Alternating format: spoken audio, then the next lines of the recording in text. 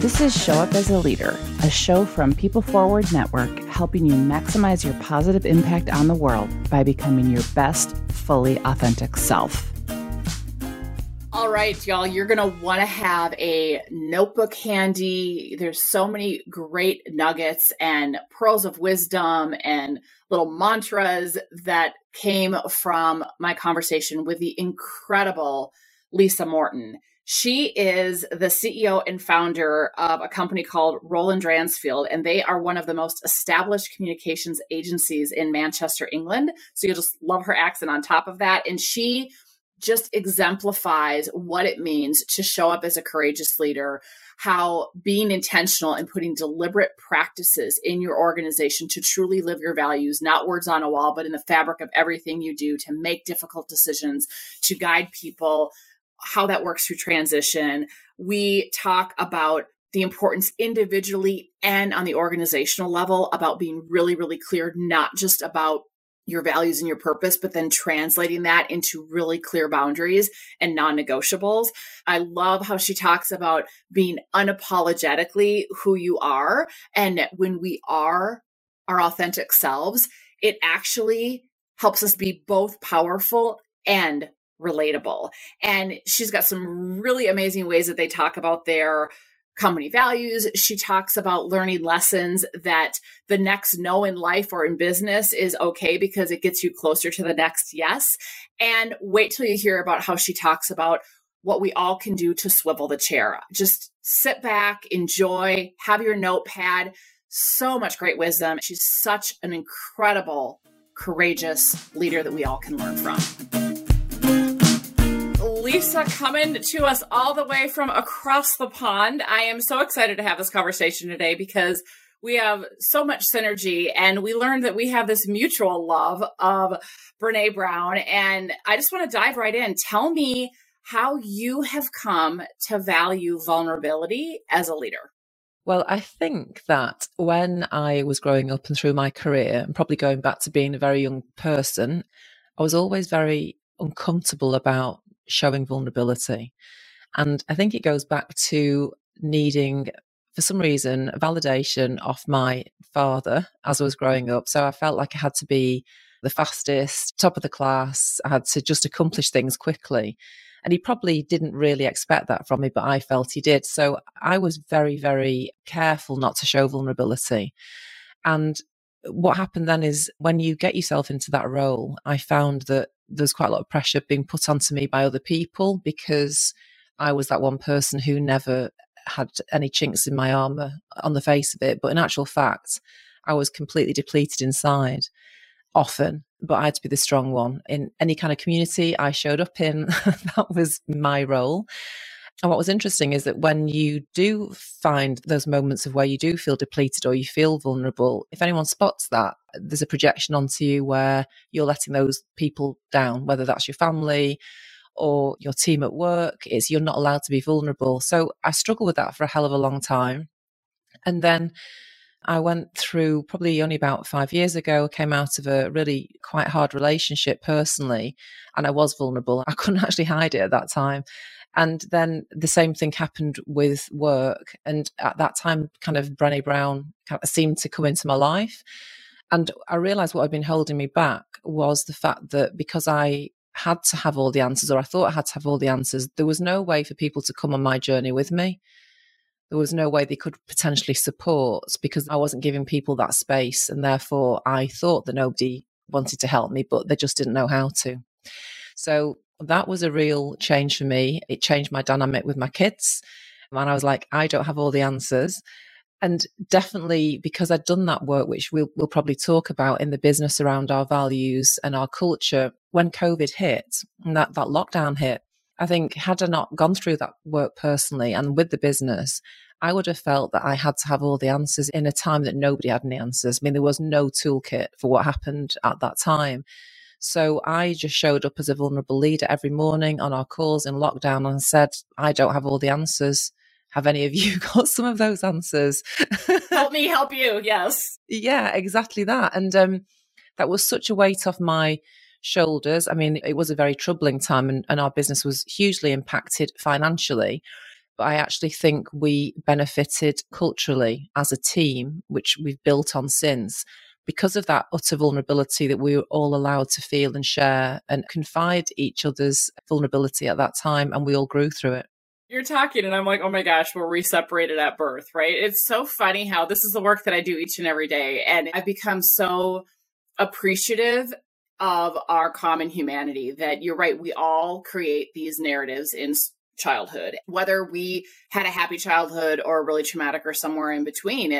We make sense of our experiences by creating stories, by creating narratives like that. We're meaning making beings. And so if we, for example, like you were saying, like, oh, I got accolades or whatever when I performed, then it sounds like you created a narrative of, okay, well, the only way I'm going to get love from my dad is, and maybe that was true, but the only way I'm going to get love, I got to perform.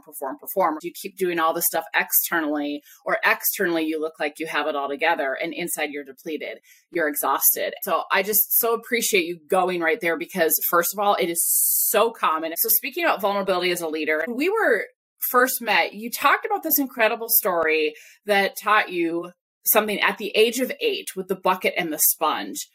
Say more about that.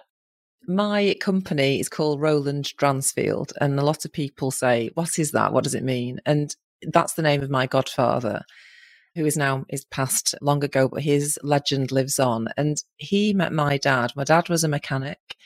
And he met my dad servicing his car. So dad used to give him a really good service, and Roland liked him. So Roland offered him a job in his business, which was an engineering company. So he was a big feature in our family. He had come from nothing, had worked very hard, and had been successful. So one day he came to my house with a bucket and a sponge on a Sunday morning. And he'd always said to me, Lisa, you need to have your own business. And this is going back to the 70s. And so it's quite progressive, I think. He was very, very determined that I was going to be an entrepreneur. So he brought the bucket and the sponge and he said, you can borrow your mum's detergents, but go out and wash the cars. And if you can wash enough cars to pay me back for the bucket and the sponge, you're in profit.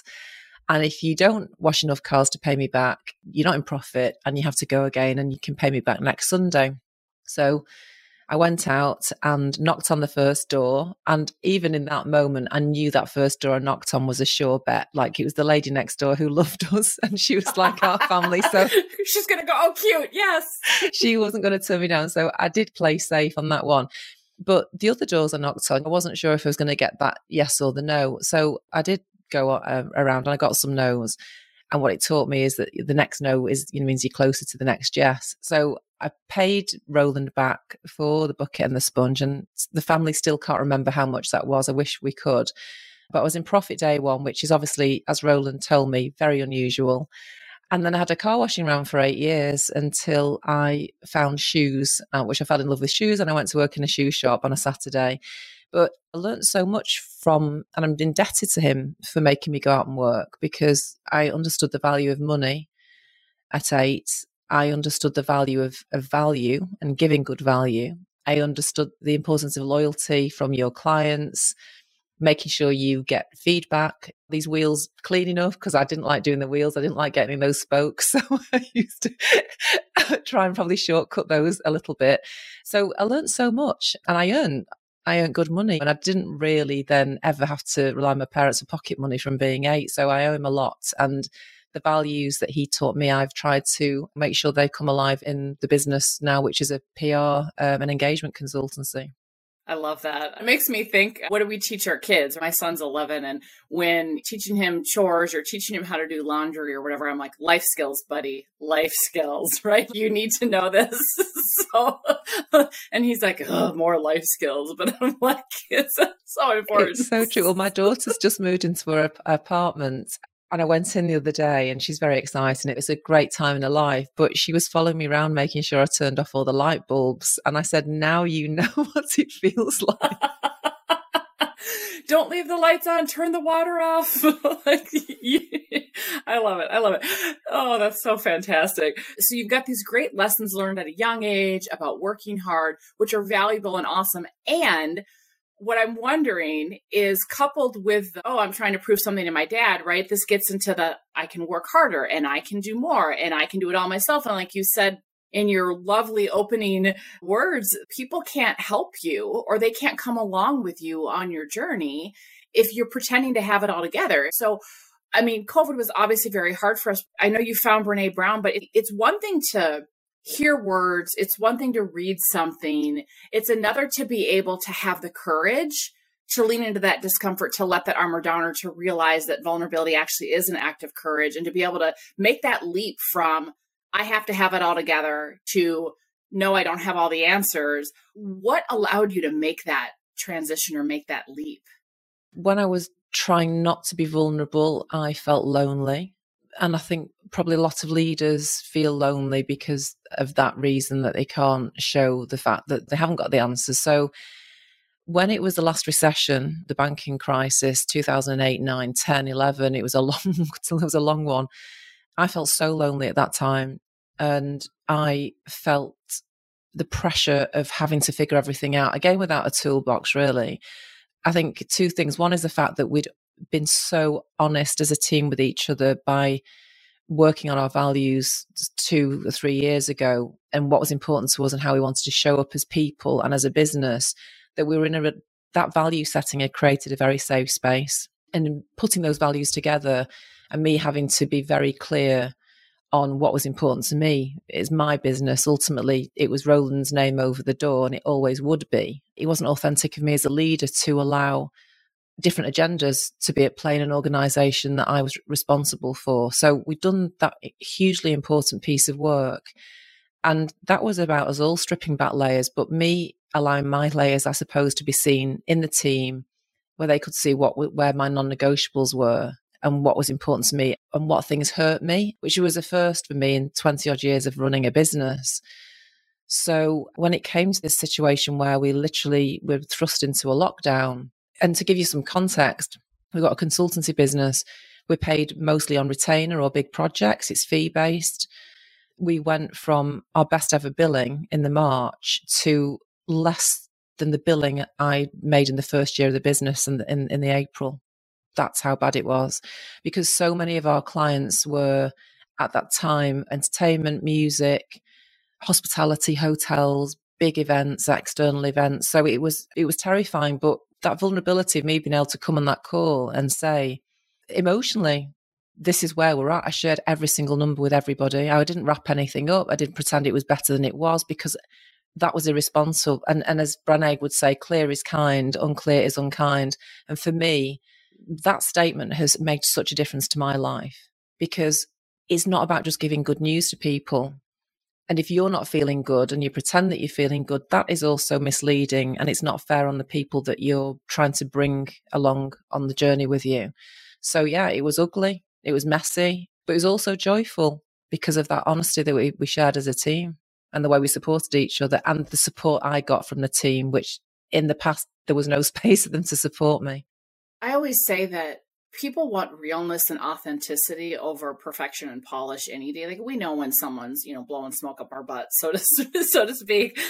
I want you to share a little bit more about your value setting process, because I think that is so critical of what helped you navigate through this. Because if we don't have something to anchor ourselves, and one of the things that we say in the Dare to Lead work is that we don't go step into that arena. We don't step into courageous or vulnerable experiences, moments, interactions naked, right? It's not like, oh, take off your armor and then you're fully exposed. We always take two things with us. And the first is we learn to replace our armor with something called grounded confidence. And it's curiosity and some tools and stuff to really lean in, right? Rather than double down on our rightness, judgments, etc. But the second thing we take with us, which is an anchoring force, is grounding ourselves in our values. And so I so love that you were intentional about this work. We have a rehumanizing principle we call build a lighthouse, right? That when you have clarity of your purpose and you've operationalized your values, where it becomes that filter, you have your non-negotiables that you said, it's transformative. Like, that's what helped ground us of how do we pivot as a business during the pandemic and beyond. And so what I have found is the individuals and organizations that had that clear lighthouse did not have bumps and bruises throughout the pandemic. But like you said, it turned out to be a blessing. They were able to take the setbacks and come back as stronger, better versions of themselves. So tell me a little bit about the process you took to get clear of your values, operationalize them, and, to use our language, have that lighthouse and those non-negotiables. Because it sounds like that was such a pivotal part for you as a business. And I don't think enough people do that. I love the lighthouse. It's a great analogy. It happened for us because, as I say, a time in my life when I was uncertain, I was dealing with the kind of fallout of a personal relationship, which I recognize looking back now that was because my boundaries and my non-negotiables weren't strong. That's however you get to then. It's never overnight. That's a nudge over a period of time. So the fact that I was feeling not aligned with my values personally had an impact on the business. So at that point, we'd gone through quick growth. We'd brought on people into the team who perhaps been lateral hires with lots of experience, but weren't necessarily nailed onto the way that, I wanted to run a business, and you want to empower people. So you do all of that stuff. And then it's okay if you empower people, but if you empower people who don't have the same values as you, it's like somebody said to me a long time ago, the only thing worse than an idiot is a motivated idiot. And so if you've got... if you've got people who have got big agendas and big goals and big personal ambition, but they don't have the ambition and the kindness and the culture that you want for the organization, that honeymoon's going to be over fairly soon. And it was. So I remember I'd had a week off. I landed. We'd had to move office in that period because the landlord had knocked the date back. And when I turned my phone on, my phone blew up.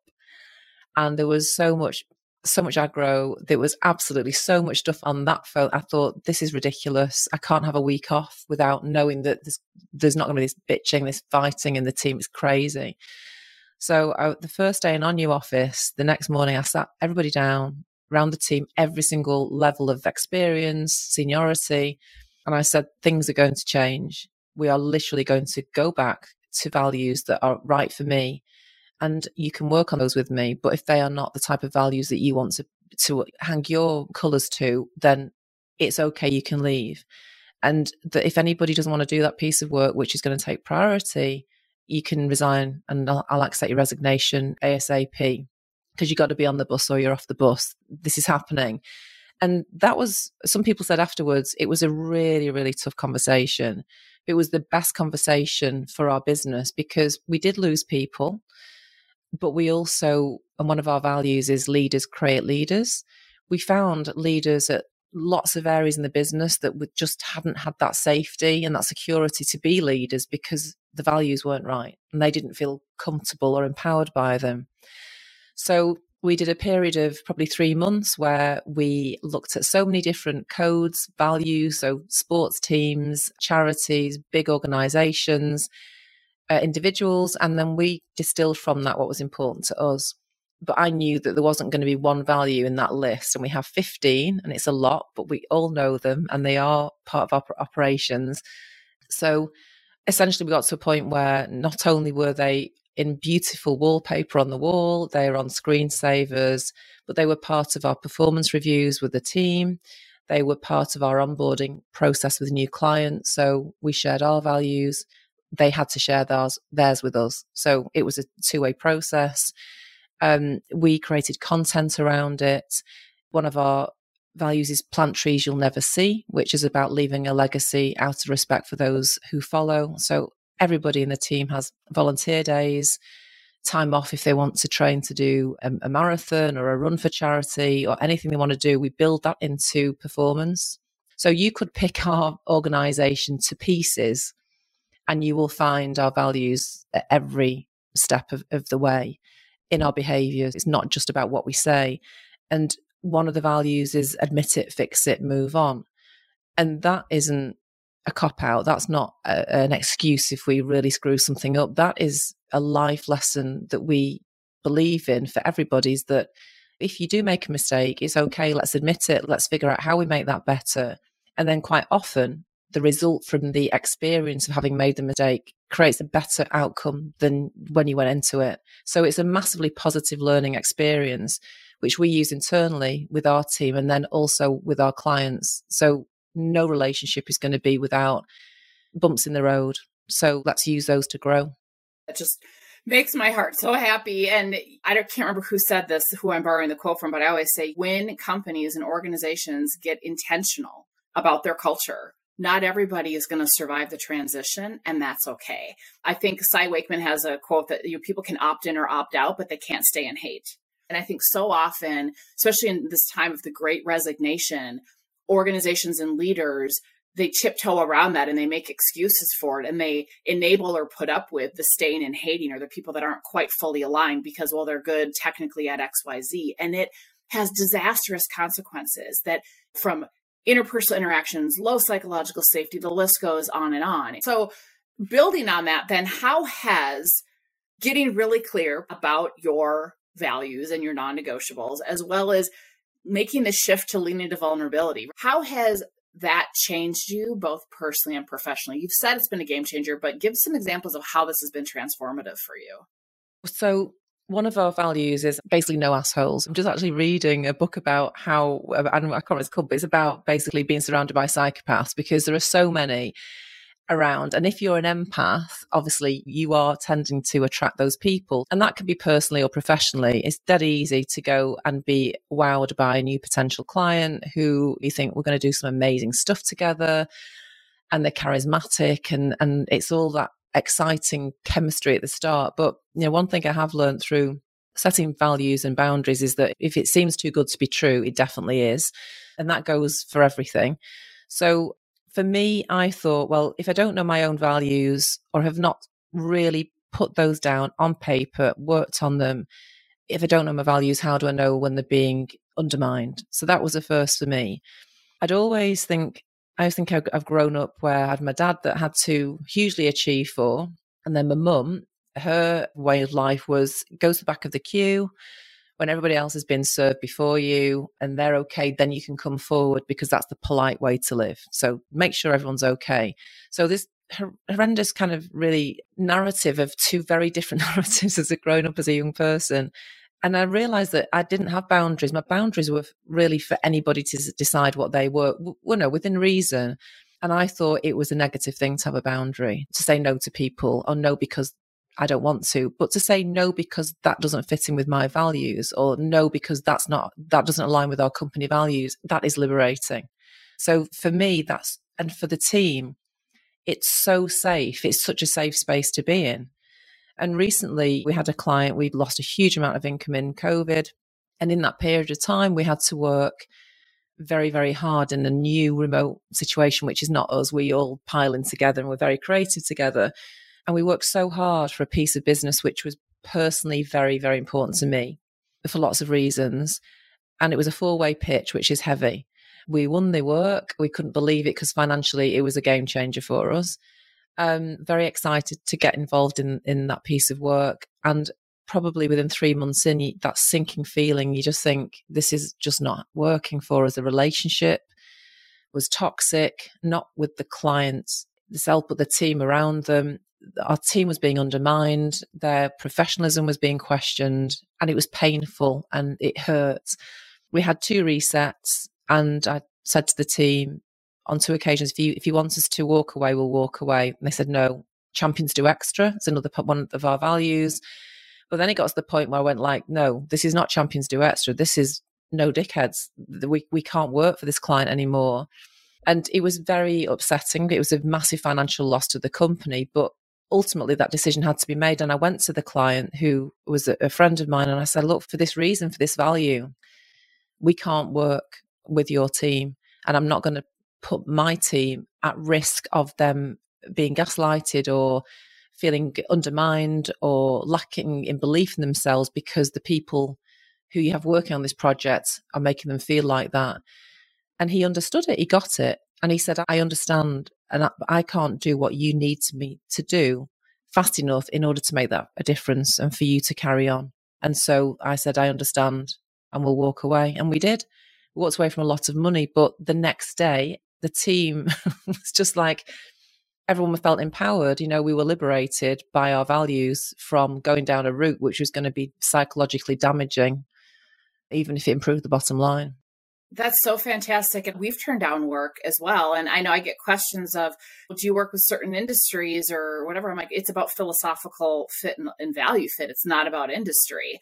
And that's first and foremost. And it's sad because I know so many consultants that work in various consulting firms that feel like they don't have control over their clients. And unfortunately, the leadership is really chasing the dollar and they ignore like the team being beat up. And I just think that doesn't do anybody good. And I love that you have a value of no dickhead. It makes me think of Robert Sutton's book, The No Asshole Rule. And he talks about how organizations need to actually calculate their total cost of asshole because it's more than you think. So I'm all for it. I love it. Oh my gosh, I need to read that. That's brilliant. Yeah, it's been out for a long time, but it's a great book. And I know like during even COVID, when we could go out to the grocery store when a lot of things were locked down, I would just try to be extra like appreciative and say, thank you for being here and thank you for what you do. And you get this, thank you so much, because these people are being beat up. And I'll say like to the teachers, I'll say to the people working in hospitality, whatever, like just try to be appreciative. So I love it. Like hard stop boundaries. If you're being that way, nope, like, right. And there's giving a business, a team, and individual chances, right? Clear as kind, give them the feedback. What's okay, boundaries, what's okay, what's not okay, give feedback and opportunities to improve. But if they're going to continue to violate that boundary or not, then there's difficult decisions you have to make. But at the end, it makes you stronger and better and more effective. And I think also Brenny's quote about along the lines of you're not in the same arena as me, then getting your ass kicked, then I'm not interested in your feedback. And again, that's the thing, isn't it? It's very easy for people who don't have the kind of lived experience, they aren't walking in your shoes, to be very critical. And so again, that's something that as an organisation, we're very open to feedback, but it has to be constructive feedback. And interestingly, on this point, we did test our values. Was just recently, we were asked to handle pro bono some media support around a big charitable event, which was going to raise a lot of money for a number of charities. And it was something that was important to Manchester. And it was being done by a private individual. And we said, yes, of course, it's absolutely the type of thing that we would do. And it was a huge amount of work, but it was the whole team wanted to get involved. And as we got involved, you do know this, but again, one thing you learn from experience is that you don't learn from experience. Not all good things are done by good people. So we realized quite soon that this was not being done with the type of integrity we'd expect. So I said to the team, look, we have no dickheads. What do you want to do? Because I don't expect you to carry on. And we're doing this work for free. And I was so moved because they said, well, we do have no dickheads, but we also have plant trees you'll never see. And this project is going to plant a lot of trees. So we're prepared to put up with the dickhead in order to create the legacy. So we're okay with that. But thanks for offering for us to walk away. And I was just like, that was the moment. It gave me goosebumps. Oh my God, that gives me goosebumps too. But I love that you're calling it and saying, okay, and they're using one of your other values to make that decision, right? It's like, yes, but it's this value, and this value in this moment has a greater reward, greater yield, greater impact than this other value. So it's okay. And if you're going into that with intention and knowing that, again, they're leaning on a value, not ignoring a value. So I love that. Oh my gosh. Oh God. Okay. So there's so many good nuggets of just how you've navigated your business and everything that we could go on. But I want to shift the narrative back to you a little bit as a person. So as you know, one of my goals of this podcast is, besides giving people nuggets of how you can show up differently in the world and businesses, and really recognizing that there are some amazing organizations like yours that are doing this work. It's not just theory. I also know, as part of the common human experience, that we, as much as you've done this work and you have your values and you lean into vulnerability, I know that even those of us that do this work and are the, successful in our lives, however you define that, we can still tell ourselves stories that keep us safe and small, right? That have us wanting to not step into that arena, that have us wanting to not be vulnerable. So I would love if you're willing to share, in the spirit of vulnerability, Lisa, what is a self-limiting story that you still tell yourself sometimes? And when it shows up, how do you move beyond it so that you can still show up as a leader? I would say that, I fall off the wagon with this at times, but I think not being good enough and that pressure that we've talked about, which a lot of us keep on ourselves from being a very young age. I did always think as I was growing up, and particularly because of the support that Roland gave to me and my family at the time, that being a woman was never going to be an obstacle to what I could achieve. Although you do find you have to put some of those boundaries in place going forward. But I think that trait in you is going to come up at times in your life. And I felt very much that when I had started my business, I had my son quite soon after that. Then I had my daughter soon after that. So I had 2 children. I went through a divorce while my daughter was less than 1. The year after that, my dad walked out on my mum. And although that carnage was happening around me, I was called upon to be the strong person. So strong in to look after the kids, strong with my mum, to look after her, strong in the business. And it seemed like everybody at that time was telling me that I was failing on all fronts because I was trying to look after so many people, so many things. And I got to the point where I was literally on my knees. Everybody seemed to think I wasn't good enough. And I finally went for counselling. And I walked into the therapist and I actually gave her my business card and handed it over. So she had my phone number. And she looked at it. And on the business card, it said, "Good enough never is." And she said, "You can get rid of that today." And that was our company motto at the time. That was our value, which obviously that's not anything near our values now. And so that was my self-limiting belief that I cared too much about everybody's subjective opinion, which with hindsight, again, it's Brené Brown's motto, which quote, which keeps me going now, that unless you're in here having your ass kicked with me and you've got 2 kids under 2 and you're running a business and you're sorting out your mum when your dad's left, well, no, I'm not interested. So for me, I really try and work on, I'm good enough. I'm doing my best. My intention is right. And that's good enough for me. And if it's not good enough for you, then that's your shit, not my shit, basically. And that's what I say that every day, your shit, not my shit, to myself. And that's, again, it's a boundary. And it's a boundary that works for me. I love that. Well, one of the things that we talk about in the Dare to Lead work is we talk square squad. So it's like take out a piece of paper and draw a square that's like 1 inch by 1 inch and put the names of the people whose opinions actually matter in that square. And there's a reason that square is only 1 inch by 1 inch. And we spend so much time hustling for our worth or the approval or the validation of people who are in those cheap seats, right, that aren't in the arena floor. And then we like railroad over the people who matter most to us because we want this person to think X, Y, Z of us. And we're forgetting about the people who matter the most, and being able to say, to the people who matter, I am enough just as I am, perfectly imperfect, and I can still work to be a better version of myself. And I think when we can get grounded in that and go, yeah, you're not in the arena also getting your ass kicked. You don't have my best interests at heart. Therefore, I'm not interested in your feedback or criticism. If you're not putting yourself out there, if you're not doing this work with me, then peace out, right? Yeah. So love it. Hard stop, hard boundary, fabulous. Okay. So are you ready for our quick questions segment? Yeah. All right. So fill in the blank. Living authentically is? For me, it's a place where you are respectful of your own needs and your own self-care and your purpose or your values, so that you can be, as you just said, unapologetic about who you are. And if you're unapologetic about who you are, you can be powerful and relatable, both those things, it helps you to create impact and in the work you're doing. And I don't think that's just the work that you're doing in terms of what's on your desk, but it's how you're putting your heart out into the universe and the stuff you want to create while you're here. I love that. Unapologetic about who you are. Love it. When the world is presenting an opening, but you don't feel like showing up as a leader, what do you do? So this goes back to I'm not good enough. And I do think now that if you are feeling that fear, remember that the opportunity has not just been brought to you on a whim, but that opportunity is there because of the work that you've done and the stuff that you put out into the universe. And it's been brought to you by the good stuff that you've done. So it's your responsibility to take that opportunity up because there's a reason for it. And even though it's scary in the moment, you've got to go for it, because it's usually always, as soon as you've done it and you've felt the fear and done it anyway, that you realize immediately why that opportunity was there for you, because it moves the needle in some way.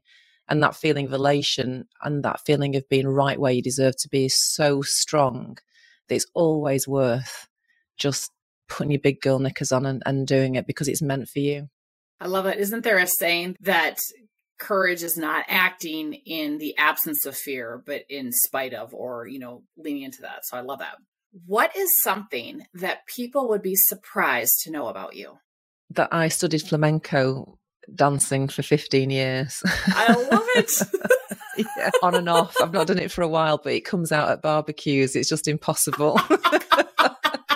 You bust it out. When the time comes we get to meet in person, we're going to have a little flamenco party. Yeah. I love it. I will love it. What is your favorite go-to movie? So hard is because I've got so many films that I absolutely love for different reasons. Two in particular. One is Good Will Hunting, because I think that's such an amazing film, and it's about searching for the meaning in life, and it addresses all the topics that we think we can't, and because it makes our lives smaller. So that whole, I love it. I love the film. And then I love All the President's Men, which was obviously a 70s film. My parents were massively into it, and Robert Redford and Dustin Hoffman. And I just love that whole newsroom in the days when media weren't owned by big organizations and they were there about finding the truth and exposing corruption. I just think it's an incredible film. So sorry, two there. That's all right. That's okay. I love them. What's your go-to song? I'm a big Killers fan. And so there's so many, and I actually came to Vegas to see the Killers. So I think I love glamorous indie rock and roll because it just makes me feel so uplifted.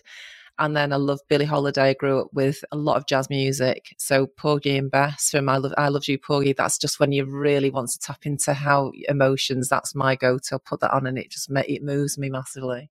Well, what is spectrum? You go from the Killers to Billie Holiday. I love it. No. That's okay. It's an eclectic playlist. It's fantastic. What is something you can't live without? Well, obviously my kids, who are incredible. They lift me every day, but also my Lululemon leggings. Got some Lulu. They are super comfortable. Amazing. What is something in your ordinary daily life that makes your heart happy? I love my daughter's a singer, and I love hearing her sing. And my son, I love hearing my son's laugh because he's just one of those laughs that just sets you off. And then what I love though is that moment every day, and I really get up every day with this intention, is when you connect to people that might not have met before, knowing that that connection is going to make something amazingly beautiful happen or some magic happen. That's the thing that makes me really, really happy. Oh, I love that too. Yeah, I love it. I love connecting awesome people. That's cool.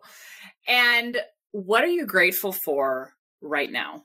Right now, post-pandemic, I'm really grateful of all the work and all the relationships that we created as an organization that made sure that we were able to use those to help so many different communities who were suffering and businesses that were suffering and young people. So I'm really grateful for those purposeful relationships that we've made. But I'm also really grateful for whatever path life has taken, I suppose, for us even to get to this point today. So for you to invite me on your podcast, that often we connect with people that we would never have connected with, across the water, and that you find your tribe. So I'm really grateful that I found you. Then I think you're the type of person that I would definitely want in my tribe. Yes. Oh, yes, for sure. For sure. You could just tell, right? Kindred spirits. Oh, love it. It gives me energy and warms my soul. So I could talk to you forever, Lisa, and I look forward to more conversations, but I want to wrap up with a closing question.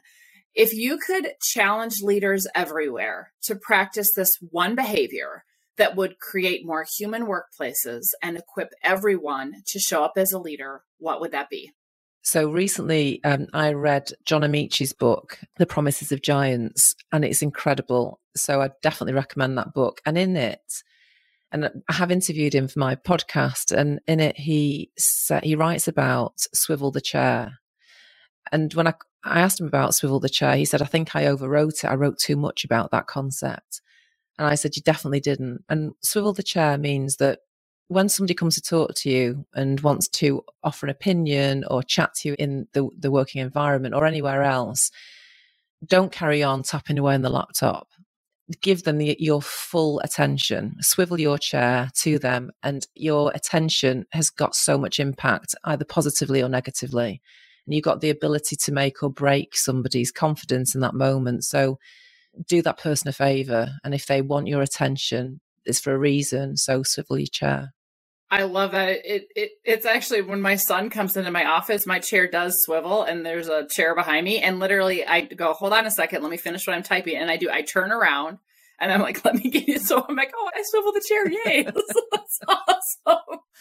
Well, Lisa, just thank you for not just such a lovely conversation, but I think there's so much wisdom and nuggets in your journey. And thank you for sharing it. And thank you for who you're being and the model you're being for how businesses can be run, how leaders can be, the environment you can create for people to have meaningful work and be effective. And just thank you. I am so appreciative. Thank you so much for inviting me on. I'm Rosie Ward, and this is Show Up as a Leader. To learn more, head over to peopleforwardnetwork.com and, of course, hit that follow button.